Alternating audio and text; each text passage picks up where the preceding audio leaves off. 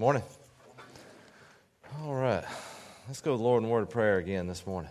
Mr. Mike, you lead us. Amen. Revelation chapter 22. Revelation chapter 22.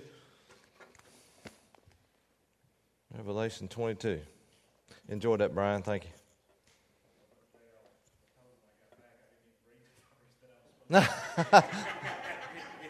You want the floor? Okay. Yeah. Are you just going to leave now? And where are you going? Oh, okay.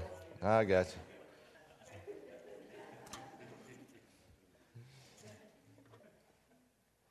I did upward too. It'll make you realize. I think Hunter said something about it in the prayer room, but it makes your heart go out to these kids who have parents that won't take them to church. It's heartbreaking. It's heartbreaking. Brian was talking about how pricky heartstrings. I read not long ago something that just blew my mind. I mean, you know it, but you know how you read things and you don't realize. But Spurgeon said, consider how precious a soul is when both God and the devil are after it. And you know, Jesus said, what's the profit of man if he gain the whole world and lose his own soul? And so the soul of a man, that's important. So thank you, Brian. Appreciate that. Been good. All right, Revelation chapter 22. We'll start reading in verse 1. Read down until I get ready to stop. Somewhere. And he showed me a pure river of water of life, clear as crystal, proceeding out of the throne of God and of the Lamb. In the midst of the street of it, and on either side of the river, was there the tree of life, which bare 12 manner of fruits, and yielded her fruit every month. And the leaves of the tree were for the healing of the nations. And there shall be no more curse, but the throne of God and of the Lamb shall be in it. And his servants shall serve him, and they shall see his face, and his name shall be in their foreheads. And there shall be no night there, and they need no candle, neither light of the sun. For the Lord God giveth them light, and they shall reign forever and ever. And he said unto me, these sayings are faithful and true, and the Lord God of the holy prophets sent his angel to show unto his servants the things which must shortly be done. Behold, I come quickly. Blessed is he that keepeth the sayings of the prophecy of this book. And I, John, saw these things and heard them. And when I had heard and seen, I fell down to worship before the feet of the angel which showed me these things. Then saith he unto me, see thou do it not. For I am thy fellow servant, and of thy brethren the prophets, and of them which keep the sayings of this book. Worship God. And he saith unto me, seal not the sayings of the prophecy of this book, for the time is at hand. He that is unjust, let him be unjust still. He which is filthy, let him be filthy still. He that is righteous, let him be righteous still. And he that is holy, let him be holy still. And behold, I come quickly, and my reward is with me, to give every man according as his work shall be. I am Alpha and Omega, the beginning and the end, the first and the last. Blessed are they that do his commandments, that they may have right to the tree of life, and may enter in through the gates into the city. For without are dogs, and sorcerers, and whoremongers, and murderers, and idolaters, and whosoever loveth and maketh a lie. All right, we'll stop there. So, you remember what we talked about last time we talked about this? It's been a couple of weeks. We didn't do it last week. We had our our Bible conference. Anybody remember what we were talking about? I remember we left off talking about the tree. Yeah, we talked about the tree. Like the different ways that the tree could be, like it's just split over it, or it's one of those trees that grows roots and grows more trees with trunks though. Yep. Yeah, we talked about the tree and the river. That's where we stopped. We kind of talked about what the tree might be, the fruits, not necessarily what fruit it is, but maybe 12 manner of fruits may mean that it produces a different fruit every month. What the leaves of the tree might be for, we've already talked about all that. I was lucky Jim was in here because he asked a lot of questions about that. But that's where we were. And so we'll pick up this morning in verse 3. And there shall be, and these things are coming, it's coming down rapidly. I don't know when we'll be done, but these things are wrapping up really quick. And there shall be no more curse, but the throne of God and of the Lamb shall be in it, and his servants shall serve him, and they shall see his face, and his name shall be in their foreheads. And so, I read that verse, and I read it again, and I read it again. And every time I skipped right past that first phrase, and there shall be no more curse. And I was so focused on the throne, and I was focused on his face, and I was focused on a name in their foreheads. But I don't want to just skip right past there shall be no more curse, because that's a blessing. We don't know what that's like. In that no more curse, there'll be no more death. There'll be no more parting. There'll be no more sin. All that's done with. No more curse. There'll be no more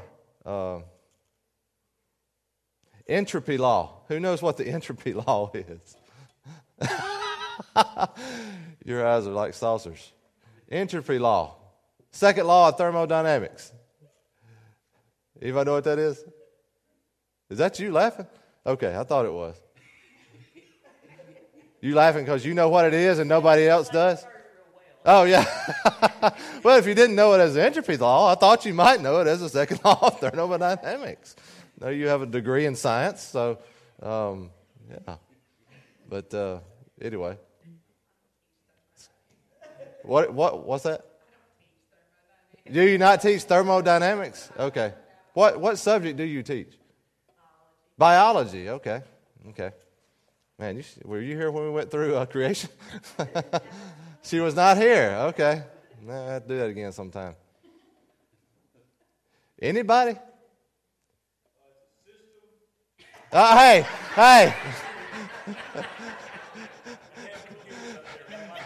Hey, go get that laptop. He wouldn't have said nothing. I think you type www.google.com and pull that up.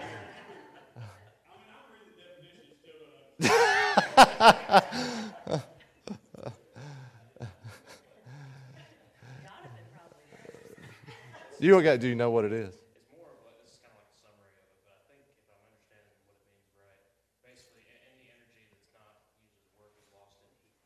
So eventually the entropy law is that eventually we're going to actually run out of energy because all we lost is heat, which is lost forever. We can't return to it. Very good. The heat death of the universe. We've taught him a lot. I'm going to tell you what.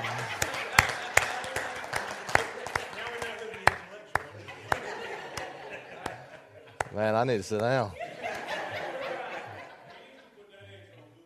Yeah. Go to Wikipedia and put your entry in. Did you know that before you joined the Jenkins family? I figured you did.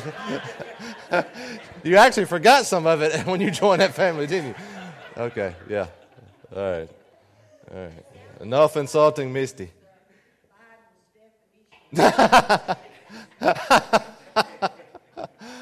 Oh, man. Yeah. All right, I'm going to sum up what he said. And this is more of a generalized thing in total of the entropy law, and it's basically that everything trends to disorder.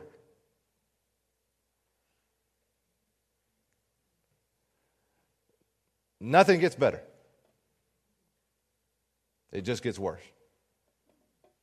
Now, if you listen to scholars of our day, they'll tell you that mankind is getting better. Right? I mean, I don't know what you believe, Whitney, but I hope I ain't about to burst your bubble here. But these people that are teaching our kids, for the most part, teach that. I ain't talking about her. Angie, I saw you look at her. I don't know what you teach. I don't know what you teach. I'm just saying. And a general rule in the public school system, and not just public school, some of the private schools too, they teach them that so many billion years ago the earth came to be and all this hogwash. And so many millions of years ago, you had this thing that was created and grew a tail and jumped out, and all these years later, here we are, basically. That's what it is. So we have evolved from a tadpole to what we are today. And you watch these movies, and these millions of years ago, you see, early mankind hovering over something and a spark, and then they get, oh, fire, and they look like a cross between an ape and a man. And it always shocks me that even with dinosaurs, they can find them.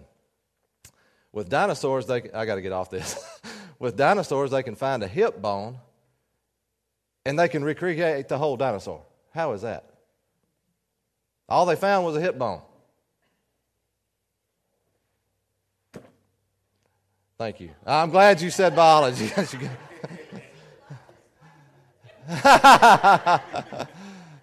But basically, I said that to say, and took that detour, that they say that man is evolving into a better thing. And first of all, the Bible says there's none good. And if that wasn't enough, no, not one.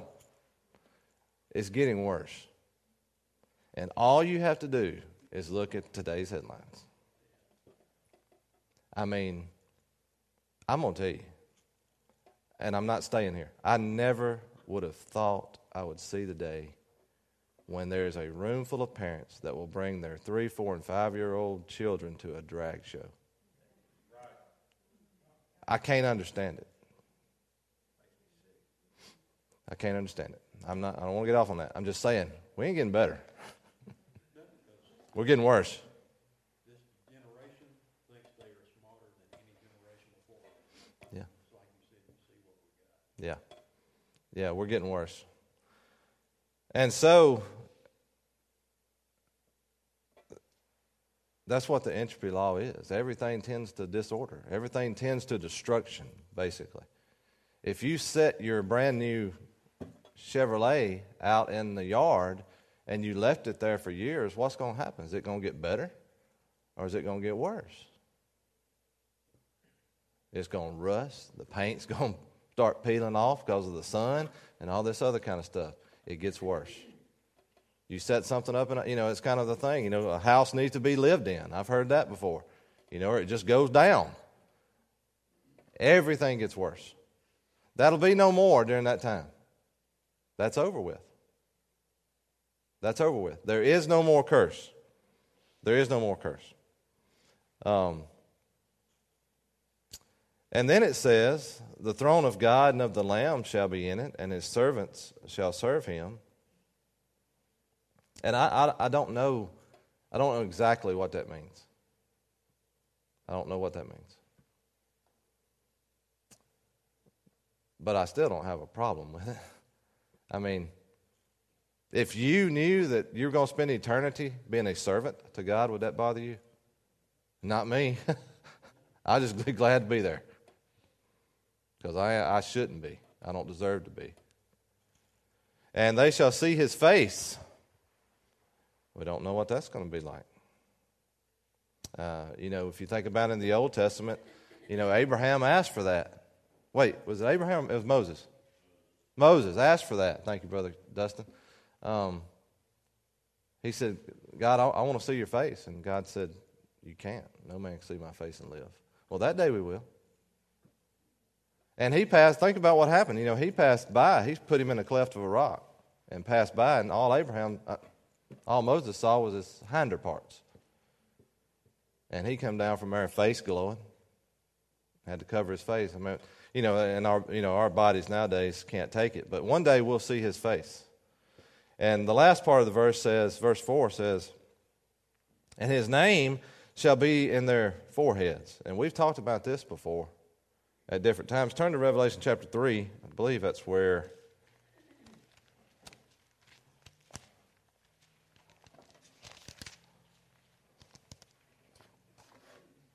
Revelation chapter 3.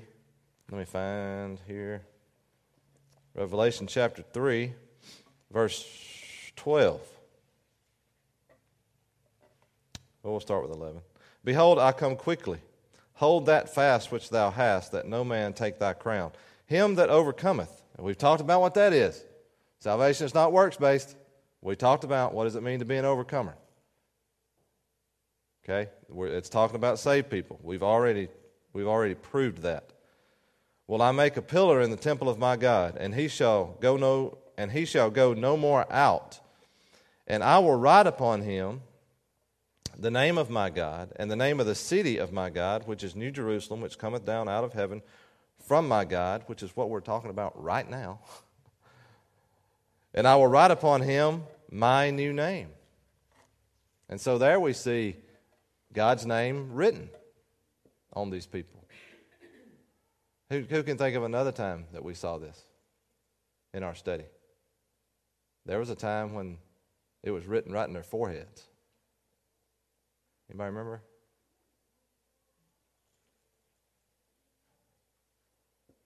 In Revelation chapter 7, the angel's getting ready to do a whole lot of destruction, and God stops him and says, seal these 144,000 first.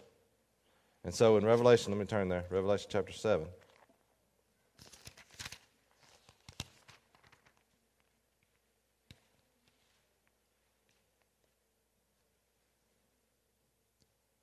Yeah, right there at verse 1. Verse 1 through, well, maybe close to the end of the chapter. You can read that later.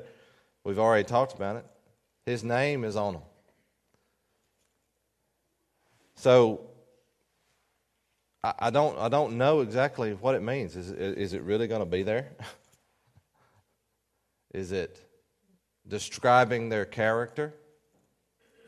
In the Old Testament, in the book of Exodus, chapter 28, it's talking about the tabernacle. And it talks about the Ark of the Covenant and things, and then it starts talking about the priestly garments that Aaron and his sons are going to wear. And it talks about their robe, and it talks about the breastplate, and it talks about the Urim and Thummim. But then it talks about a holy mitre. Anybody remember this? It was a plate. Let me just go read it. Exodus chapter 28. I've got verse 36 written down. I hope that's right.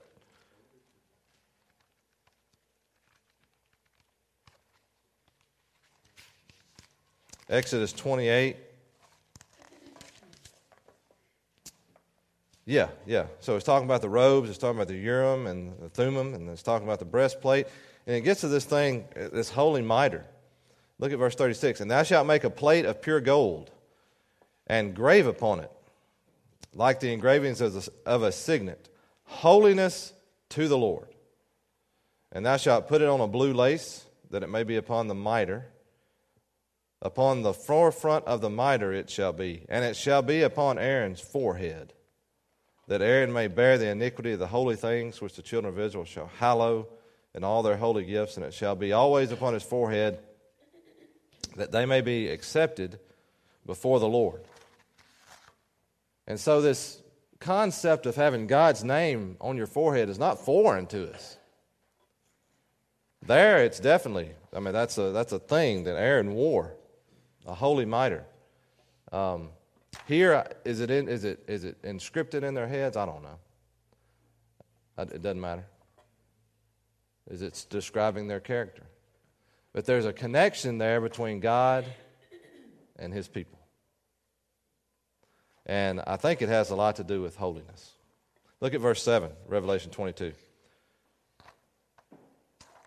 Jesus says, behold, I come quickly. Let me get my Bible turned back over there. Revelation chapter 22, we're in verse 7. Behold, I come quickly. Blessed is he that keepeth the sayings of the prophecy of this book. Now that looks familiar too. Anybody recognize that? Blessed is he that keepeth the sayings of the prophecy of this book.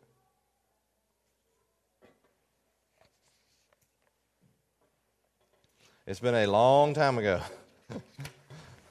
But in Revelation chapter 1, verse 3, we're told, blessed is he that readeth, and they that hear the words of this prophecy, and keep those things which are written therein, for the time is at hand. Now what's the difference?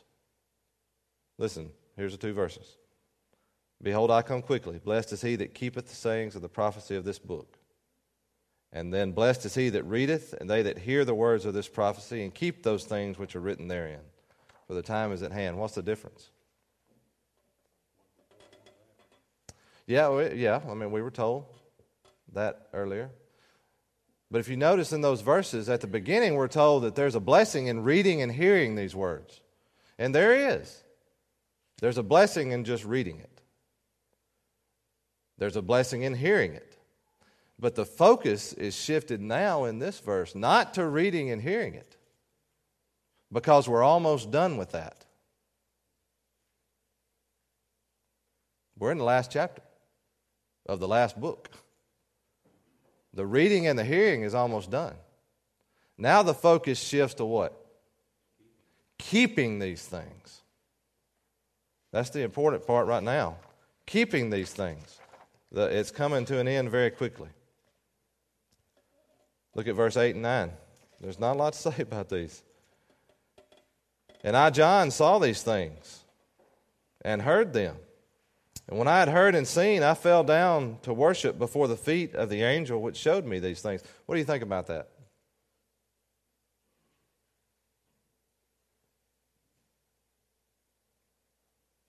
What do you think about John falling down here?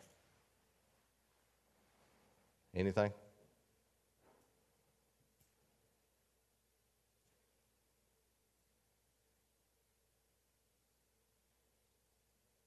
What do you think he's doing?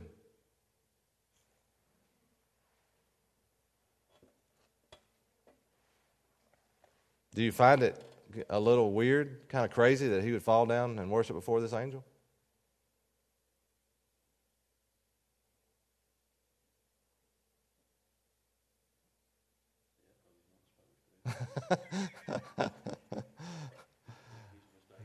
Yeah. Is it a mistake?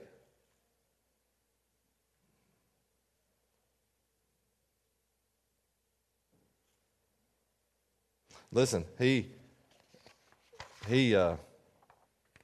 done something similar before. Look in Revelation 19, verse 9. And he saith unto me, now this is where he's talking about the marriage supper of the Lamb.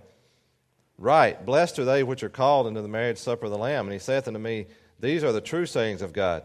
And I fell at his feet to worship him. And he said unto me, see thou do it not. I am thy fellow servant and of thy brethren that have the testimony of Jesus. Worship God. For the testimony of Jesus is the spirit of prophecy. Now, he's done that. He's done something similar there. Does anybody see a difference?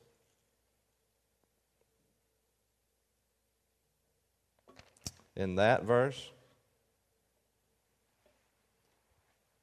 and verse 8 of 22? Anybody?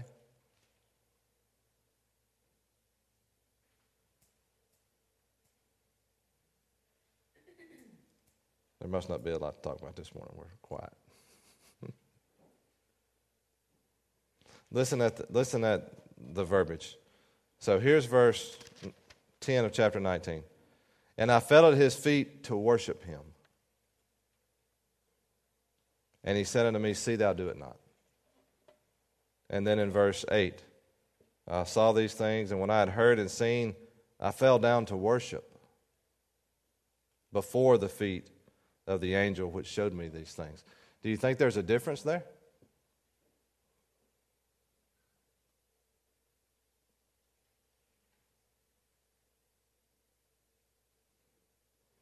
One says he fell down to worship the angel. There's no doubt in 19:10. John said, I fell down to worship him, the angel that was speaking to him. Here it says, I fell down to worship. So who is he worshiping? That's the question, if you're looking at this part of it. He already knew. He already had an angel tell him, don't worship us angels. We're your fellow brethren. Worship God. Here he falls down in worship at the feet of the angel. I don't know that he's worshiping the angel here.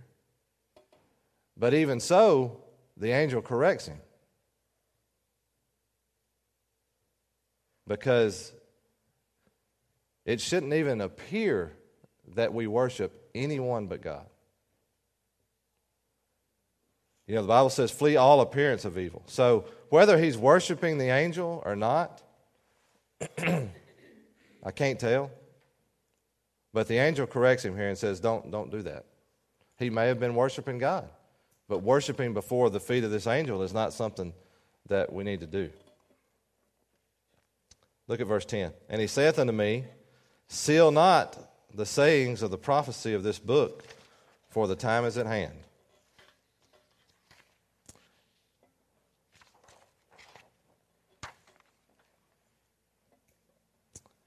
Verse 11. He that is unjust, let him be unjust still. He that is filthy, let him be filthy still. He that is righteous, let him be righteous still. He that is holy, let him be holy still. What do you think that verse is saying?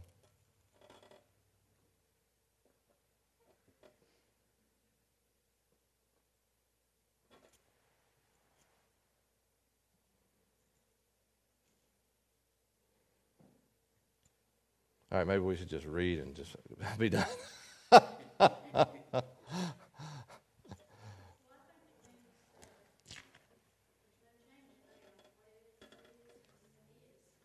There is no more opportunity.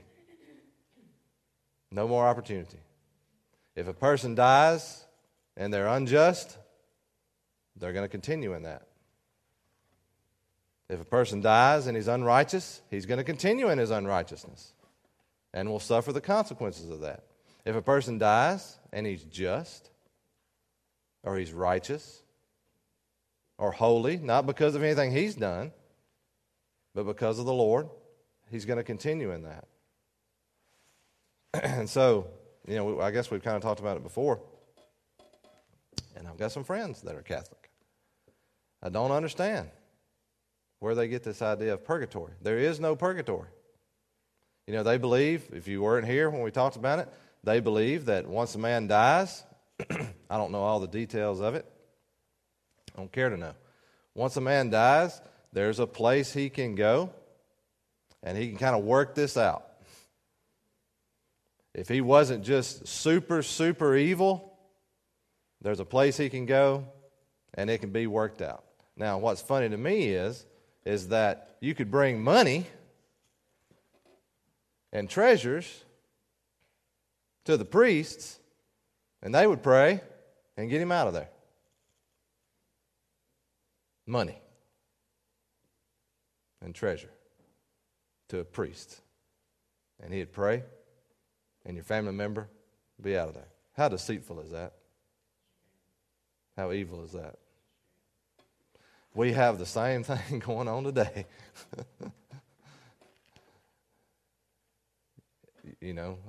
I could name a couple.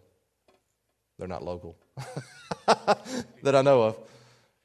The ones I know of aren't. But I remember, when Benny Hinn was big, you had people putting themselves in the poorhouse, sending him money. And he's not the only one. How evil is that? There's no purgatory. There's no change. It's over. Once you die, it's over. And I don't think we understand, if you're lost, how close you are to death. You don't have to die in a car wreck. Nobody said you're going to die of old age.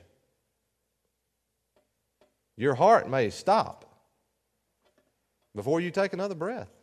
Very close. And when that happens, a person will continue in these things. Look at verse 12. We'll go through this one pretty quick too. And behold, I come quickly. You noticing a theme here? In verse 7, behold, I come quickly. In verse 12, behold, I come quickly.